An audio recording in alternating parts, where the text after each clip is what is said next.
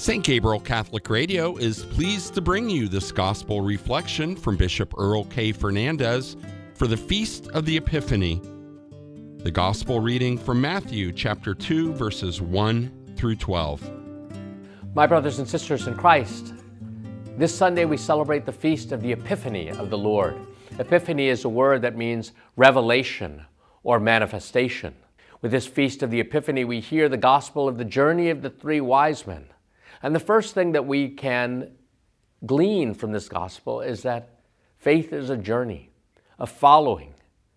They followed the light of the star. Some people speculate that they were Zoroastrians who came from the Far East, but they knew the sciences. They were always seeking the truth about nature, but also about the truth of God. Because they had heard of the Jewish scriptures and they knew that the Messiah was to be born in Bethlehem, and the star kept on leading them further and further. And so they make inquiry in their pursuit of the truth. Where is the newborn King of the Jews, they ask. Some people might say that about our society today. Where is Christ? Do we see him in our churches? Do we see him in our city streets? Do we see him in the lives of Christians?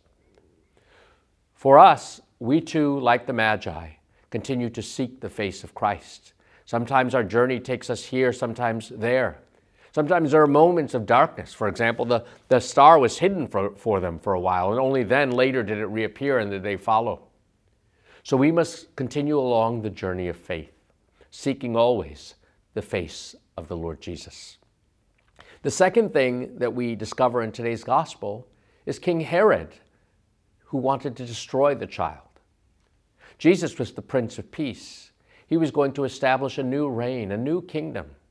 Herod felt very threatened by what was promised, that there was a new king that would threaten his power and his authority. He sought to destroy the child. He wanted to use the Magi for his own destructive purposes. Later, he would slaughter the holy innocents. We too know what violence against children is like today. But we cannot cling to power desperately.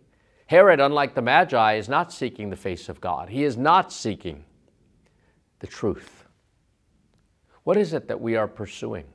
Maintaining our life as it is, or being changed by the joy that the Christ child brings? Although the Magi rejoiced when the star reappeared and they followed it, what did they find when the star finally stopped? They saw the mother and her child. The Feast of the Epiphany is one of contemplation. In the mystery of Christmas, God's love is made manifest to us in a child. Come, let us adore him. Thanks for joining us for this gospel reflection from Bishop Earl K. Fernandez. Please be sure to visit the Bishop's podcast page at stgabrielradio.com.